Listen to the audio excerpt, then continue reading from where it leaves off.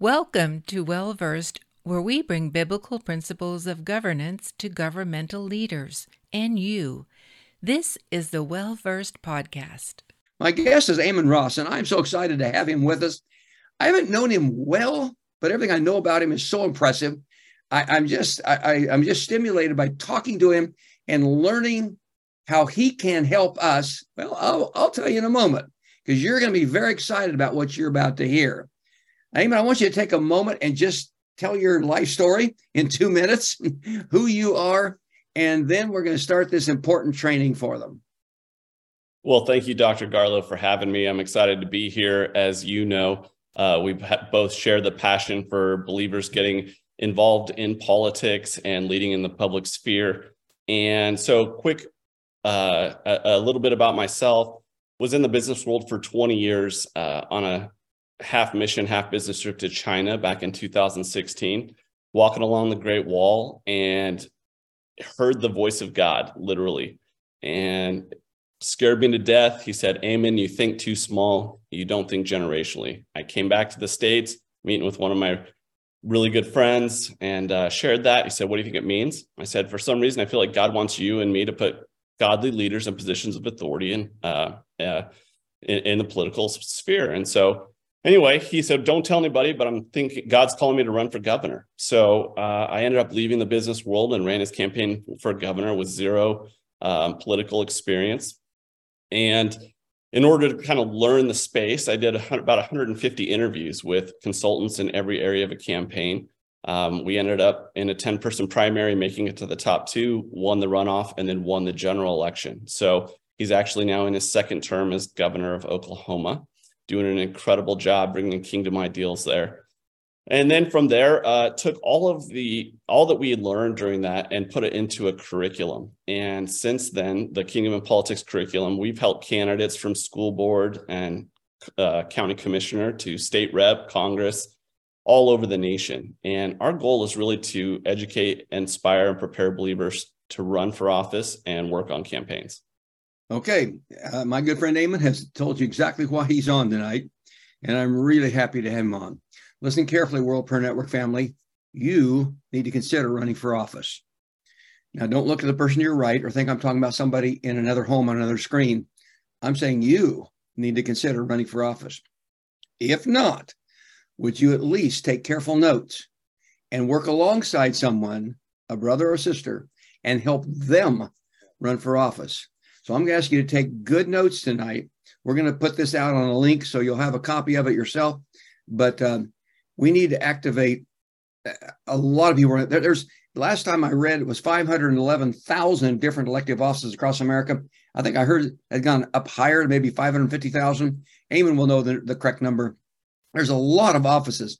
And if good people don't run, guess who does run?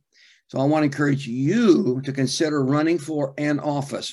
Am I calling you to an easy task? No, I'm calling you to a terribly hard task, difficult. Now, Aamon will help make it a little bit easier, but it's a hard task.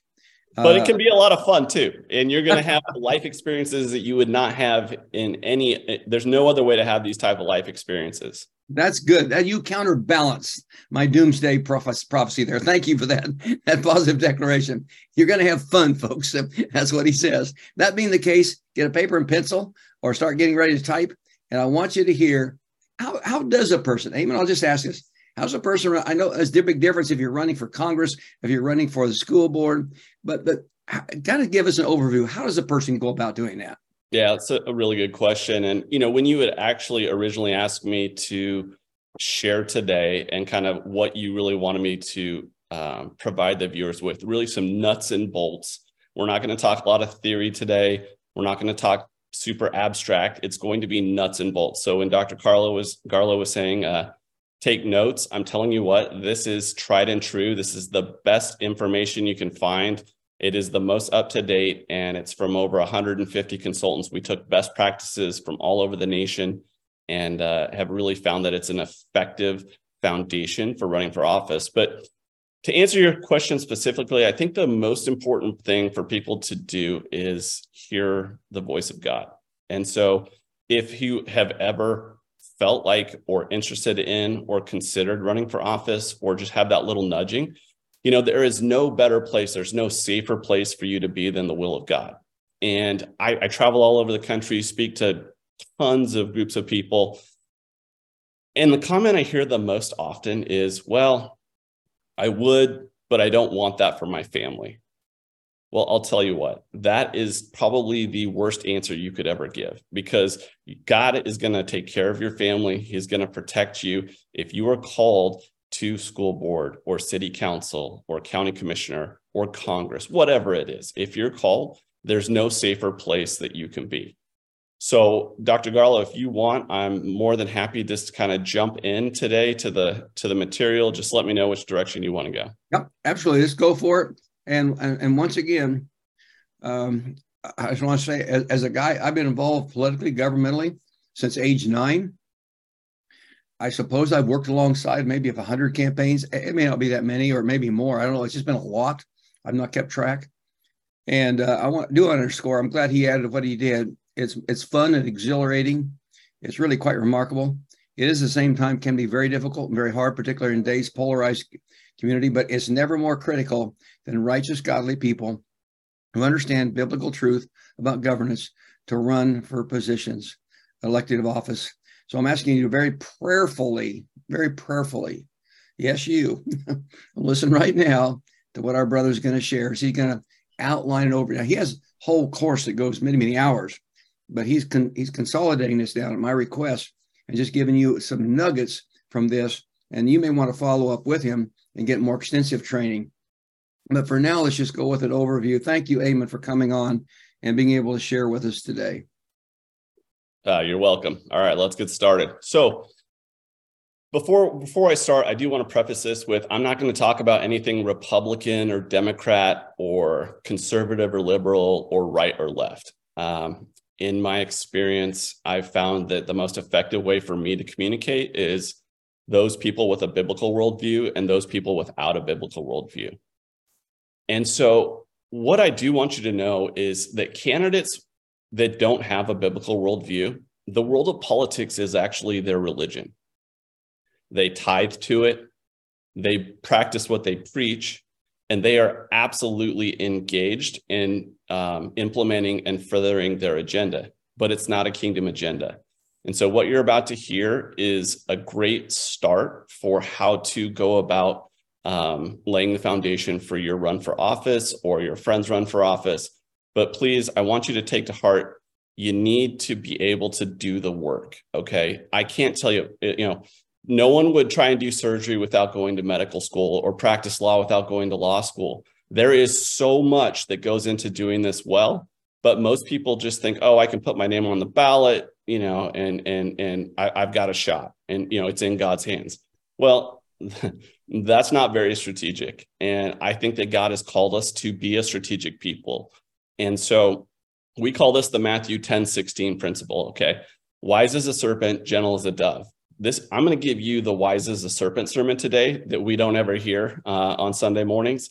So I want you to know that what we're about to share is really what you need to know in order to be effective and strategic in your approach to running for office. So here's a few pictures from that first campaign we did. We've done tons more since, obviously, but it's really neat to see God at work, and now, Governor Stitt bringing an absolute kingdom mindset to that office. So as I said earlier, our goal is to inspire, educate, and prepare believers to run for office and work on campaigns. And I am going to go pretty fast here. As he said, there will be a recording, but we have a lot to cover in a short amount of time. So it might feel a little bit like speed dating, but we got to go for it here. Our short-term mission is to work with 1,000 churches to commit at least one person to run for school board. And our long-term mission is to raise up 100,000 believers to run for office over the next 10 years. Now, that might sound like a lot, but here's the deal. Right now, approximately 3 out of 4 believers don't even vote or aren't registered to vote.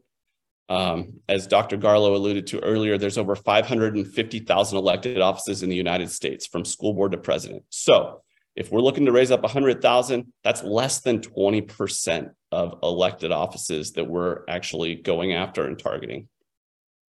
And then in 2020, and it's hard to get updated data on this due to COVID, But in 2020, pre-COVID, 70% of the county, city, and local elections went uncontested. That means if your name was on the ballot, you won.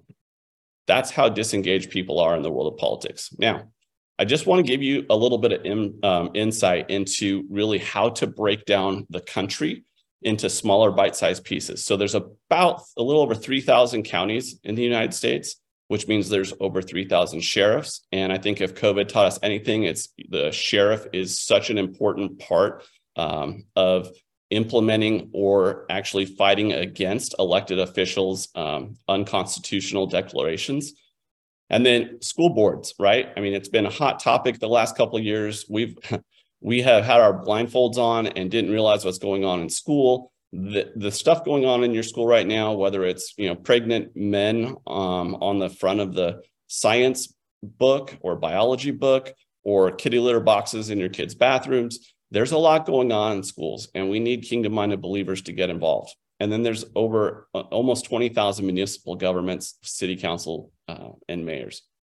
And really quick, I just want to touch on this because I really feel like there's just bad eschatology out there, right? Like God's coming back, so we don't need to do anything. So what? God's got it. We pull into our garage on Sunday, we shut the door, and we don't ever get involved. Can you currently name one of your school board members or city council members or mayors? I highly doubt you can. And that is a problem. We have to be involved in our communities. I was at a conference recently, and our mutual friend, she's a Senate Minority Leader, Shannon Grove. She was speaking to 700 pastors. And she said, the church has abdicated its responsibility to engage and raise up leaders in the government space. We've sat on the sidelines while ungodly legislation has been written and implemented. Believers haven't been at the table, and now we're on the menu. And the part about that that's so important is she said, you are the only group, the church is, and that's, capital C, so the body of Christ. Believers are the only people that never come down to the Capitol to advocate for their beliefs or build relationships with the legislators, okay? The LGBTQ community does, the Atheists of America do. All of these different groups go down and they have a plan and they're implementing and working on it. And we don't even show up. As we all know, Proverbs 29:2 says, when the righteous thrive, the people rejoice, and when the wicked rule, the people groan. So if you're tired of groaning, sharpen your pencil. Here we go. We're going to jump on into it. So what we do at Kingdom in Politics is we break down running for office into 3 different levels. And we do that to help you wrap your mind around really, as Dr. Garlow alluded to earlier, there's different strategies in running for Congress than there are for school board. And so level 1 is school board, city council, mayor. Level 2 is county commissioner, state representative, sheriff, judge, DA. And then level 3 are really the larger, the congressional, Senate, attorney general, governor, lieutenant governor races. And we break those down based on 3 key criteria. It's the size of the geography that the office covers, the number of constituents, and the cost of running an effective campaign. Now, this is true about 95% of the time. A school board race is never as expensive as a city council or mayor race, and those aren't expensive as a state rep race, and that's not as expensive as a congressional race. There's obviously some anomalies there, but that's something that's important to keep in mind.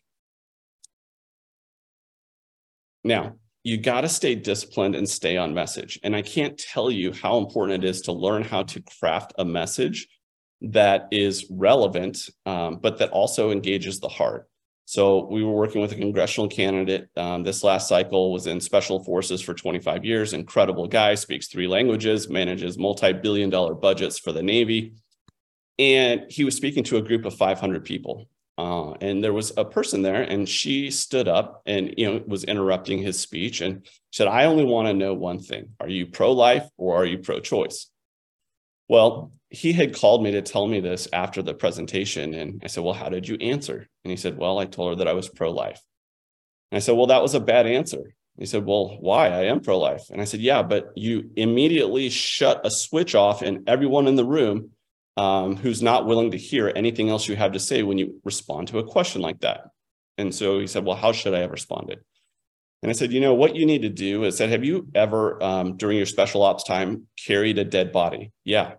Have you ever carried dead children? Of course.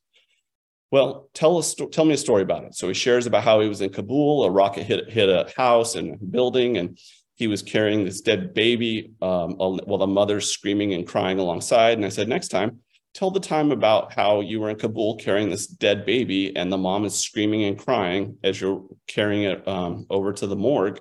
And that experience with that child at death really impacted your perspective on life. And so those are the types of messages that we need to learn how to nuance better and engage the heart. Now, everything that you do in building out your campaign needs to be built around this one sentence, and that's creating a reasonable path to victory. And to do that, you need to be fairly scientific about it. You got to know the data. You got to know the numbers. So let's think of a campaign as a startup company. And the goal is to give voters shortcuts to make decisions. Okay. Votes are actually a transfer of trust. They're saying, I actually am going to trust you with my vote. And so there's definitely a bond that you have to build with voters, a message that resonates and communicates the message of trust. You have to create awareness and persuade voters to take action. It doesn't matter if people support you or like you. If they don't take action, it doesn't matter. And then you have to offer voters perspective, contrast, and choices. Now, I put contrast in there because believers seem to get really hung up on this. There's definitely a difference between running a negative campaign or running a contrast campaign. Okay, if one of your children has celiac disease and you're grocery shopping, how do you know if something has gluten in it? You got to read the label. And so if you're not telling your story, someone else will tell it for you. And at times, you need to make sure that you are calling out or highlighting the other person's story as well, if it's in direct opposition to yours. And then at the end of the day, all of the strategies that you implement will come down to one thing, and that's building your name ID. Name ID on the ballot, name recognition or name identification is a huge deal. And that's why people spend so much money running for office, is to get their name out to all the voters. And it's also why a lot of people, look, I don't hardly know anyone that runs for office one time. They run, they may win, they may lose, they run again. When people start seeing your name on the ballot, that starts to stick in the back of their mind. Now, you got to bring people along on your journey, and we'll get into how you do that in just a second.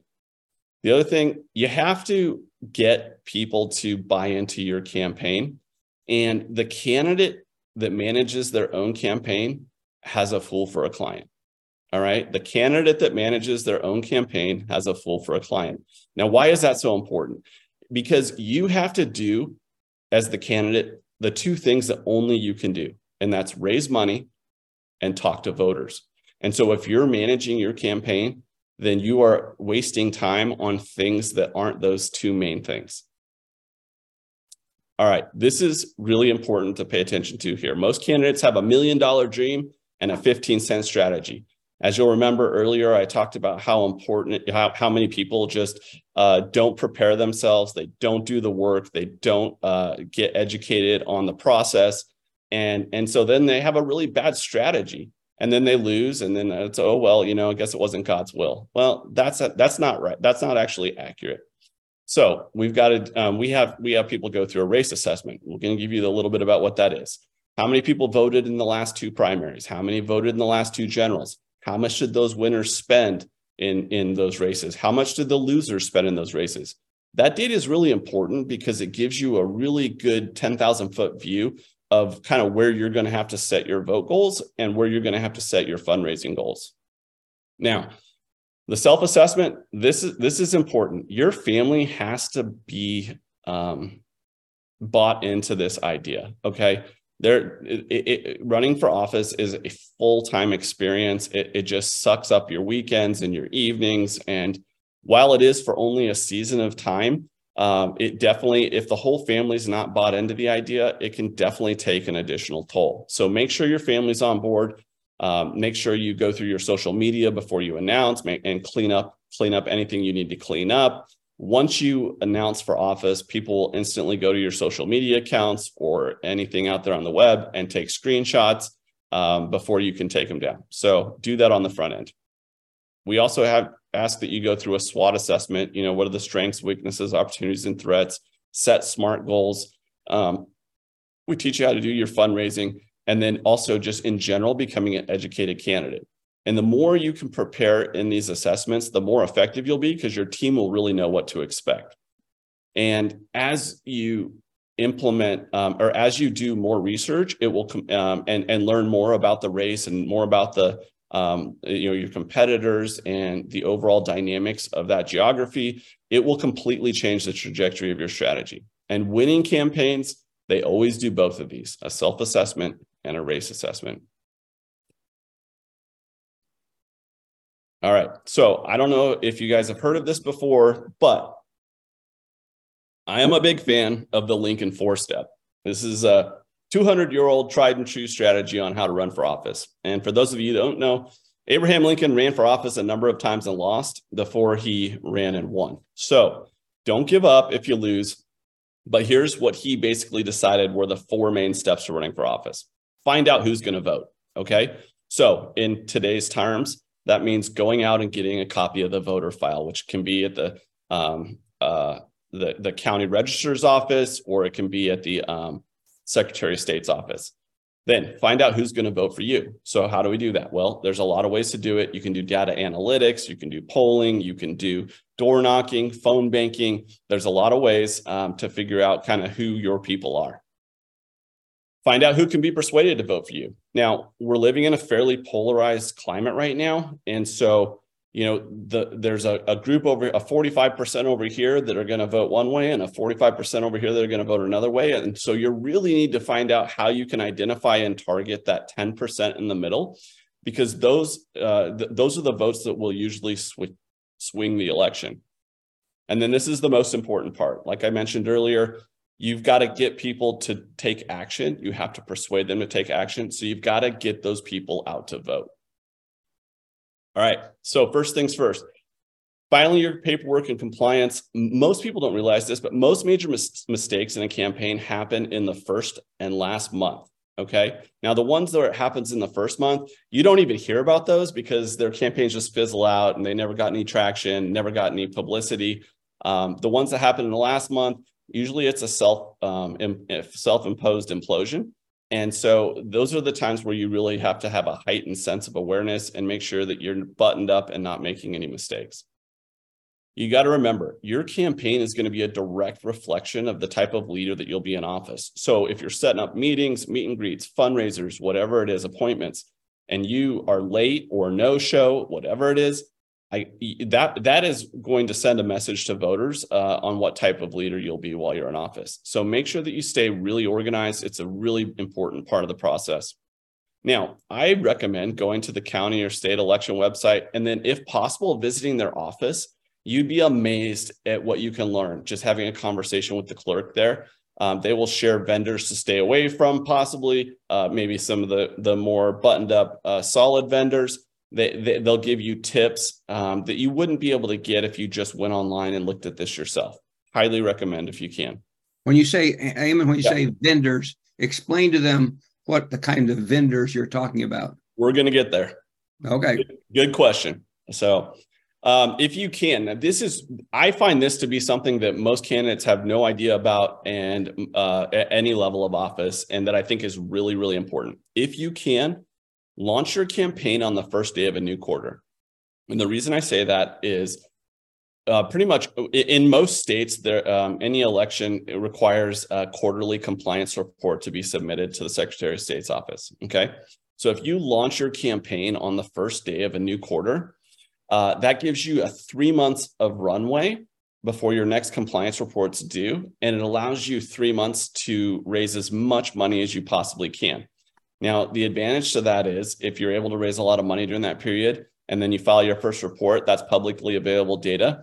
It's what the press uses as a metric to determine the viability of your candidacy. So if you want to make a big splash and get on the scoreboard quickly, this is a really good way to do it. Another thing it does is it sends a message to other potential candidates considering getting in. Wow, that person's doing a really great job, clearly has a lot of support, and I'm not going to run this time. So it helps you, while it helps you make a splash in the press, it can also help narrow the field.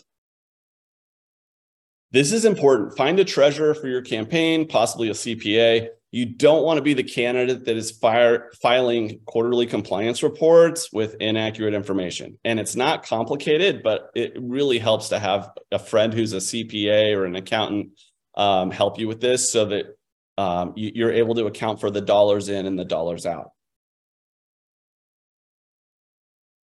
Read the rules. It's so, we do campaigns all over the nation from, like I said, at all 3 levels. And the rules vary dramatically state to state, even sometimes county to county. So make sure that you understand the rules for your office. And if there's something you're not clear on, you can call the Secretary of State's office, the county clerk, or, get your attorney, a friend that's an attorney, to weigh in and give you their written opinion. All right. So this is like level 1, pick a campaign name, purchase a domain name, make sure you know the filing deadlines are, make sure, do I have to have signatures to get on the ballot, or do I have to pay a fee to get on the ballot? It really just depends on what that specific office needs. And then submit, some require, you have to submit a certificate of candidate qualification.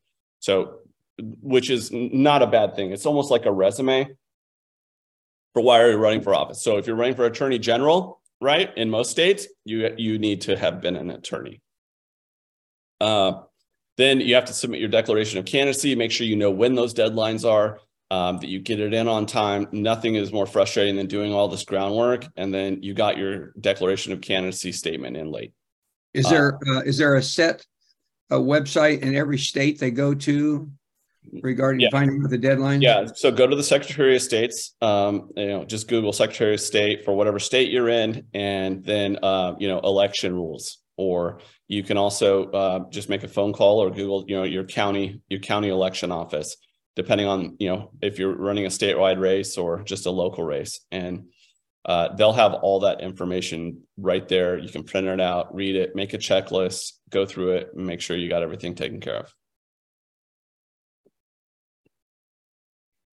All right, and then you'll have a campaign committee, which will help you create your account, your statement of organization, and then open the bank account. Okay, and so most bank accounts are opened on a not-for-profit status. It's not a nonprofit. It's not a for-profit. It's called a not-for-profit, used for political designations. Do not mix and commingle funds. Make sure that you keep your money very separate from your campaign and personal finances. And then look, have a friend or a company, try and build your website with an in-kind donation. Okay. It's great to be able to get that without paying a lot for it. It doesn't have to be a really big, complex website, but it does need to be able to receive donations on the page. Explain in-kind for people. In-kind donation is basically, I build you a website, Dr. Garlow, and as long as the cost of me building it didn't exceed the maximum campaign donation, I can make an in-kind donation to you for that amount. So basically, your treasurer then would just make a note in the quarterly compliance that I had an in-kind donation from Aamon Ross for Dr. Garlow's website for $2,500. Yep. Now, this part right here, we always do a web page assessment with all of our candidates, and I don't think I've ever seen this done correctly the first time. So your website needs to be representative of you, and at the same time, it needs to be representative of the demographic in your voter geography. Okay. Do not have 10 pictures of you and your family and your golden retriever on there. All right. Should be a couple of pictures, maybe 1 or 2 pictures of you. And the rest should be you talking to voters that make up the demographic of your geography. People want to know that you're engaged and connecting with voters. And that's the best way to do it on the website versus a whole bunch of pictures of you. The other thing I will tell you, and this is something we tell every single candidate, is take 5 of the 6 Bible verses off of your website. Okay. And so many people get offended. And personally, I think that's just like their own self-righteousness. But we're not here to virtue signal. We're here, like I told you at the beginning, right? Wise as a serpent. We're here to run for office and win. Okay. We don't need 100,000 people running for office and losing. We need you to win. Okay. And so you're going to have to appeal to a voter that agrees with your biblical worldview. And you're going to have to appeal to voters that don't agree with your biblical worldview. And there's absolutely nothing wrong with that, because the idea is not for you to preach throughout your campaign. The idea is for you to demonstrate your leadership and giftings that God's given you that qualify you to be the best candidate for that office. Because when you're in office, you are leading everybody. It's not just people that think like you or agree like you. Sorry, I kind of got on my soapbox there for a second.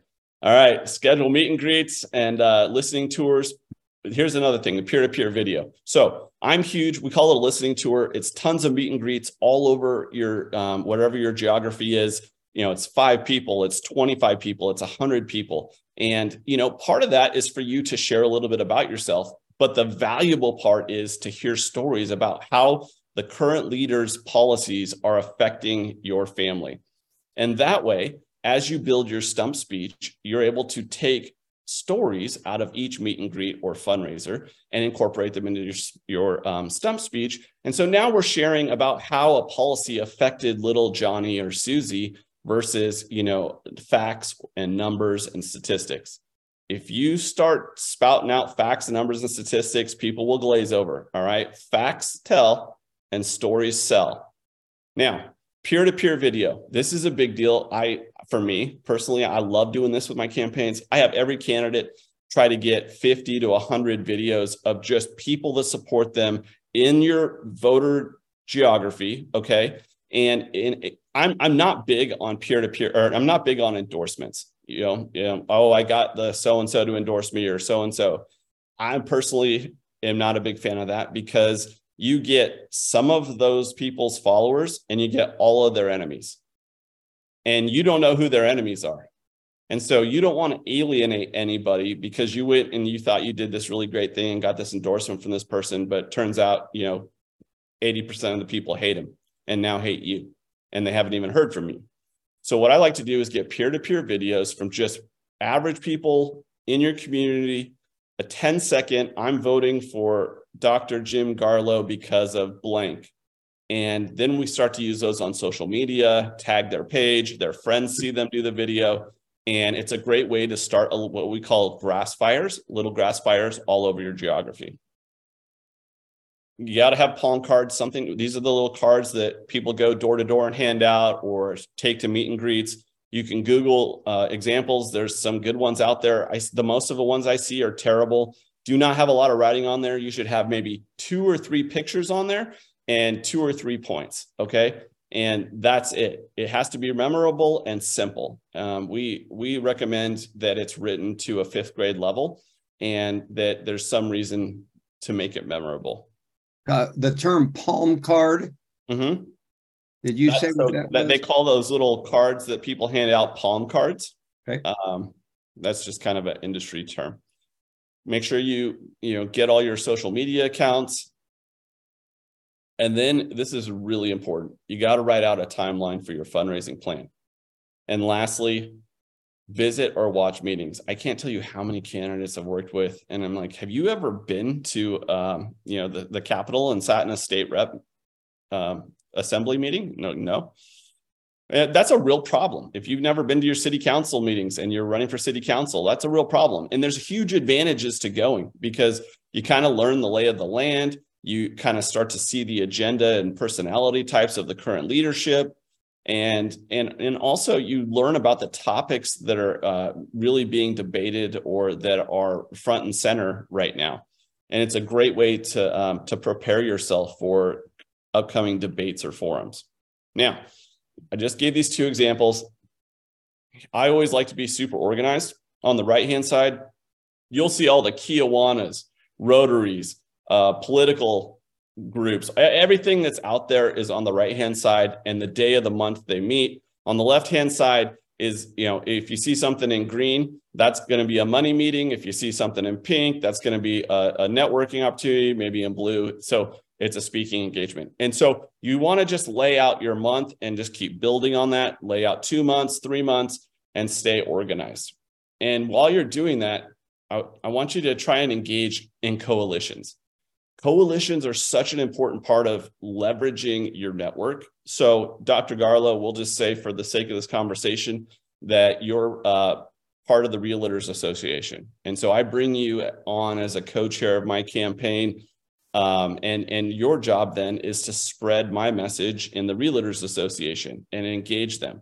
And we don't have the time for me to tell all these stories, but I can't tell you how effective coalitions can become if it kind of catches on and goes viral. It's a very powerful way to get a group to get behind you.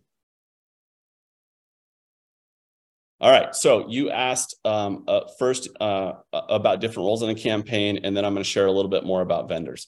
So the schedule, this is on a level 3 campaign. So let's say a governor's campaign. You have a scheduler, a field director who has a team of field reps for door knocking, phone calling, organizing events, a political director that helps you build those coalitions that we just talked about, as well as your policy stances, a communications director, which helps you craft your stump speech, create messaging for social media, builds relationships with the press.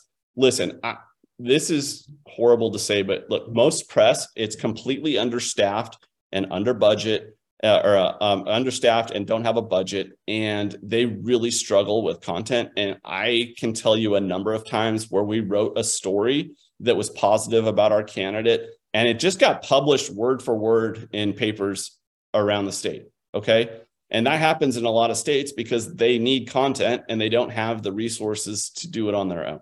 So you need to take advantage of that when you can.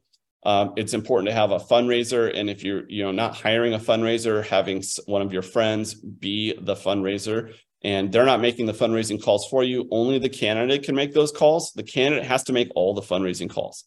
And I'm telling you, 60 to 80% of your time as a candidate should be fundraising. Got to have the treasurer, make sure the quarterly compliance correct, a digital director, data and polling. As I mentioned earlier, I'm a huge fan of data-driven campaigns. We do it in the business world all the time.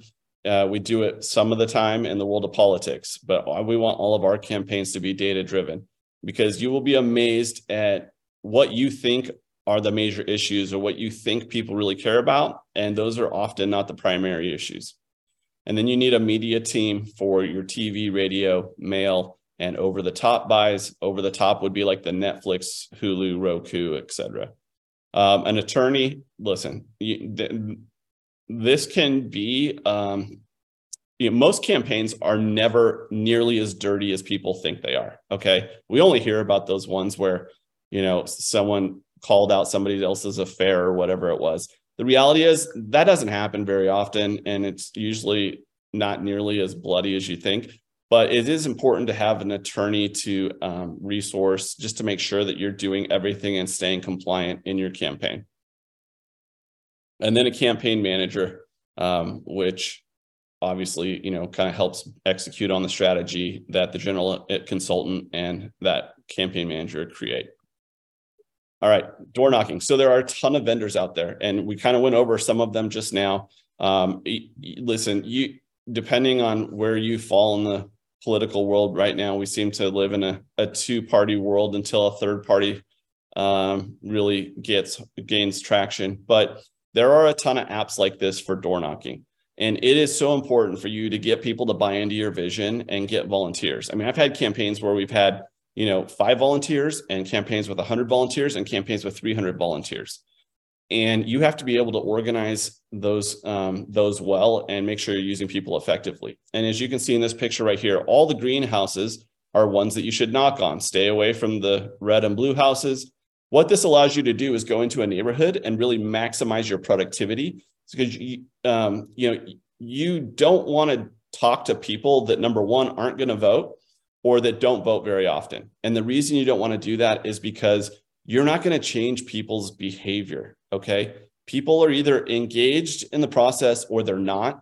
And it's not worth your time, effort, and money to try and target people to, a lot of people say, oh, I'm going to get all these people registered to vote. Well, that's not true. do I have a second? I don't know how much time I have, Dr. Garlow. Where are we at on time? Okay, keep rolling. This is exceptionally well done. So let me tell you a quick story about a pastor right outside the Bay Area who was running for district supervisor. And, I had given him some input. He was kind of about halfway through his campaign, and he was just so excited. Oh, it's going amazing. I'm speaking at all these churches and small groups and doing this and that. I was like, well, that's a terrible strategy. And he's like, what are you talking about? He's like, we have tons of momentum, tons of energy. And I'm like, well, you're talking to a large group of people where a huge percentage don't vote. And he's like, no, they're all on board, et cetera, et cetera. Well, so get to election day, he loses by a landslide. Okay. And then I thought this was pretty cool of him. He went back and he cross-referenced the voter directory. Now it can't, the voter roll won't tell you who you voted for, but it will say if you did or didn't vote. And he cross-referenced the voter roll with his church directory, and only about 25% of the people voted. And so if your strategy is, I'm going to go talk to a bunch of churches and believers and whatnot, like that's a flawed strategy. And so I just want to make sure that everyone here hears that, because I have seen that happen countless times. All right, we're going to jam through this here. So vote by mail is obviously in the last 3 years has increased dramatically. What used to be, election day is election 45 days. And so when you historically only had to spend money for like the last week or two of the campaign, like where you're really heavily spending money and targeting voters, now you have to do that for a month and a half. And so you need to, save your money until the end. But now with vote by mail, you have to start spending it earlier, so you're reaching those people who are going to vote. Interview lots of vendors. You will learn so much by talking to multiple vendors. Like let's use mail, for example. Talk to 3 different mail vendors. Ask them about their services. Ask them, give you a quote. Then go back and ask them why this charge and that charge. There are a lot of hidden fees or things that you might uncover. This world of politics does have a number of shady people. We try to make sure that our candidates, we recommend them to vendors that we know and trust, because there are some good people out there too. You gotta do modeling and set your vote goal. So that's why the race assessment is so important. You're able to identify, how many people will be voting in this election, whether it's a primary or whether it's a general or it's a jungle primary, or, it's just important to know who's going to vote statistically most likely to vote. And then you're able to build an exact number. So I need to knock this many doors to hit that number. I need to send this many mail pieces, this many digital campaigns. And that will really help you. When you do mail, 1 piece is not enough. 2 pieces is not enough. We really recommend 4 to 6 pieces per household. And the great thing about using mail, some people think it's antiquated, but I do think for lower level offices, level 1, maybe some level 2, it's really effective, because guess what every voter has? They have an address. And so that you are targeting someone who votes. And what they call it 1 for 4, 2 for 4, 3 for 4, 4 for 4.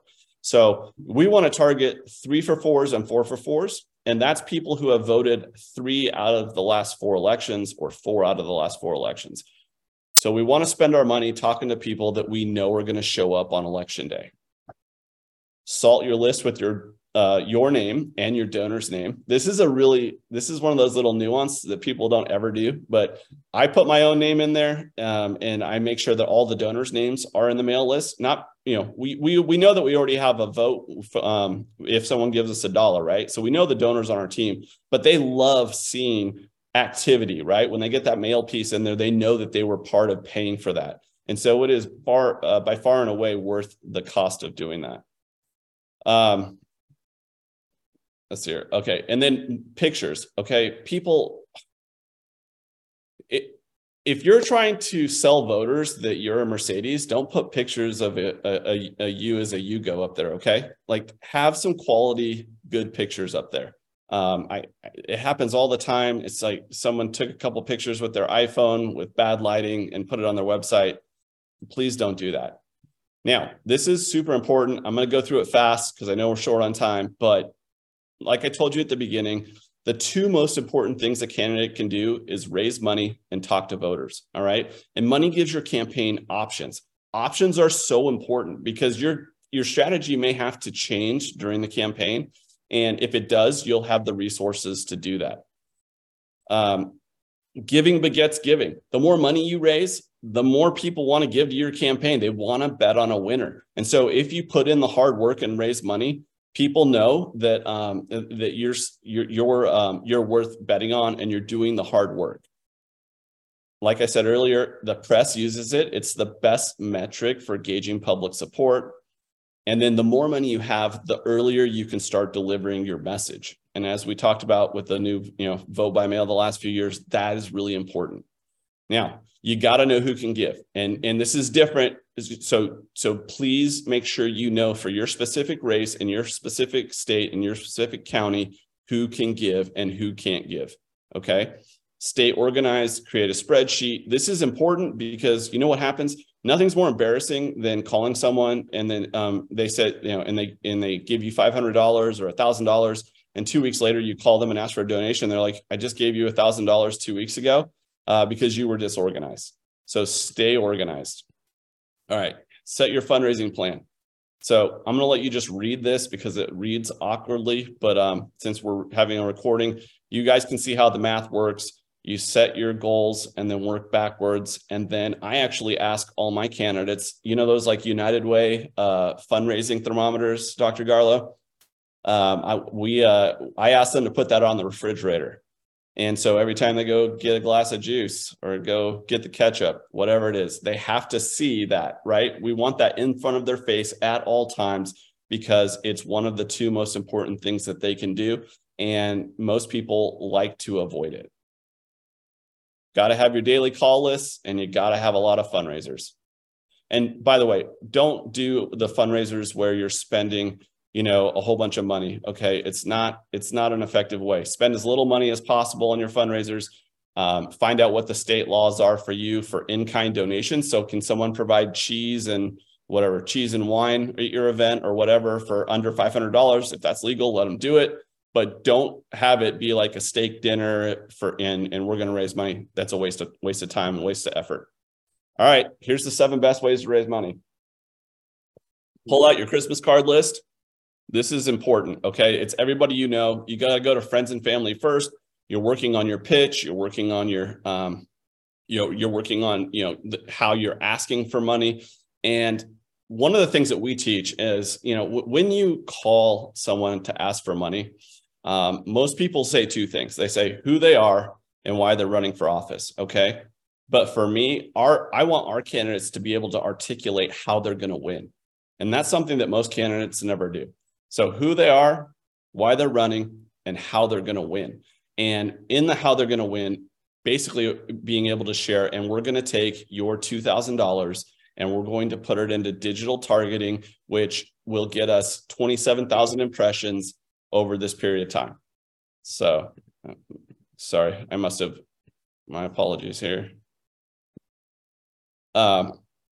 All right. So one-on-one meetings, great way to raise money. It's probably start in the beginning with that too. You're comfortable, do it with friends. And fundraising events, political action committees, don't spend too much time on this because these committees will often choose you versus you choose them.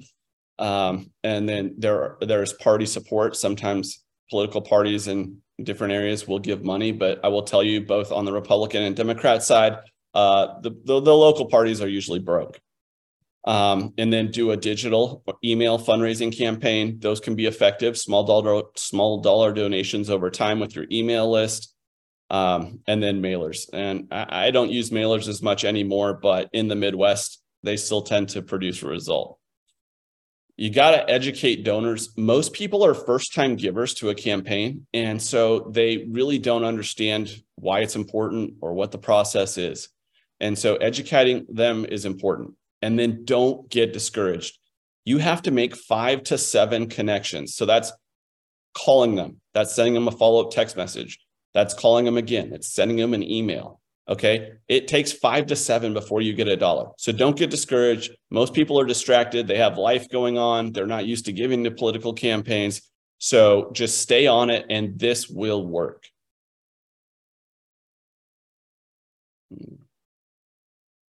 Almost done here, Dr. Garlow.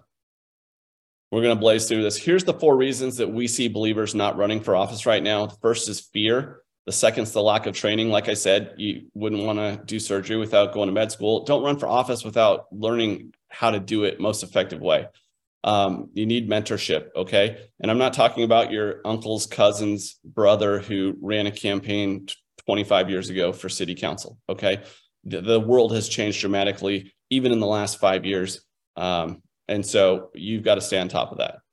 Now, there's probably 3 people on this call, those that are going to run for office, those that don't want to run for office but want to make a difference, those who can volunteer on campaigns, and those don't know what to do but know something must be done. Look, it's more clear than now than ever before. The name of Jesus, like, that's getting censored, right? That is they are trying to cancel Jesus. And so remember, we want to go and we want to be leaders, and we want to set the tone and set the country on a path to kingdom. And look, the Lord's Prayer, right? Thy will be done on earth as it is in heaven. How does it happen? How does that happen if we're not the ones bringing heaven to earth? All right, this is just some of our people.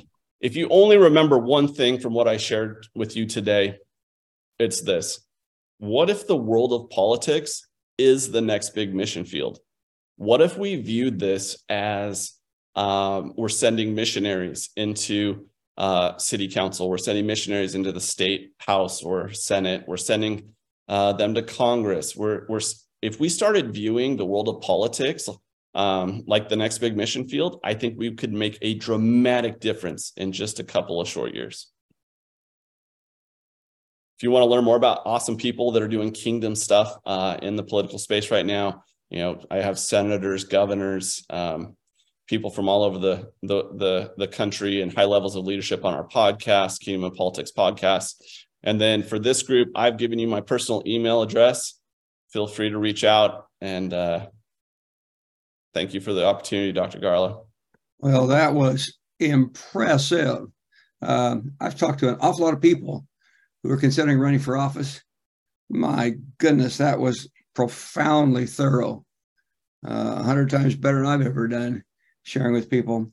You have such a strategic mind. I really appreciate this influence. How can they contact you? Sure. So I gave them my email. It's Aamon@kingdomandpolitics.com. And they can also go to join.kingdomandpolitics.com or www.kingdomandpolitics.com. And just a ballpark, in, let's say, a town of 25,000 people, somebody running for school board, on an average in a town that size, what might it cost a campaign? I know it can vary a great deal, but yeah. So good question. Yeah. What people don't realize is there are some people that only raised $500, right? And they win. In a town that small, there's not going to be that many people voting. You can go knock all of the doors of the people that are 3 for 4 or 4 for 4 voters. You could knock on all the doors twice and in person deliver your message. So you could raise $0 and still win easily. Okay. That's very encouraging to people, because the raising of the funds might be intimidating to a few. But the good news is most people realize that America is in a crisis, and they're willing to sacrifice for the sake of their children and grandchildren to see if the republic can be saved and we can honor the Lord in this country ongoing. And I got to tell you, I'm just so impressed with what you're doing. This is so good. I was thinking, how can I get your message out to a whole lot more people? If you would just pray right now for the listeners, that they'll have open hearts to consider running, let the Holy Spirit speak to them. And then that person who just went, yeah, I can do that. Then what would you pray specifically for that person? Then we're going to do prayer after that. Love to. Father, thank you. Lord, there's a reason that whoever is watching this right now is watching it. They could be doing 100 other things. So Holy Spirit, I just ask that if you are nudging them, if they're just have an interest, or if they really, really just feel called, Lord, to take that next step, I ask that you just guide them, Lord, and may they say yes. We are so sorry for how we have abdicated our responsibility to lead in the public sphere. It is our fault. And we just repent from that, Lord. And Lord, I pray that you will just raise up a remnant of Gideons, and we, Lord, make a massive impact in a very short amount of time in the political space, Lord, to bring glory to your kingdom. And Lord, look, your values benefit everybody, whether they believe in you or don't believe in you.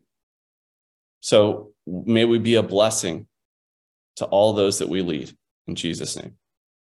I hope you enjoyed today's episode. Please read the show notes for additional details if you would like a copy of the book or resources mentioned. Remember that Well Versed is a 501c3 tax-deductible nonprofit organization. We rely on your support and partnership. Don't forget to hit subscribe to keep up to date with our latest episodes. Leave us a 5-star review and tell your friends to subscribe too. Thank you for listening to the Well Versed podcast. For more information, please go to www.wellversedworld.org.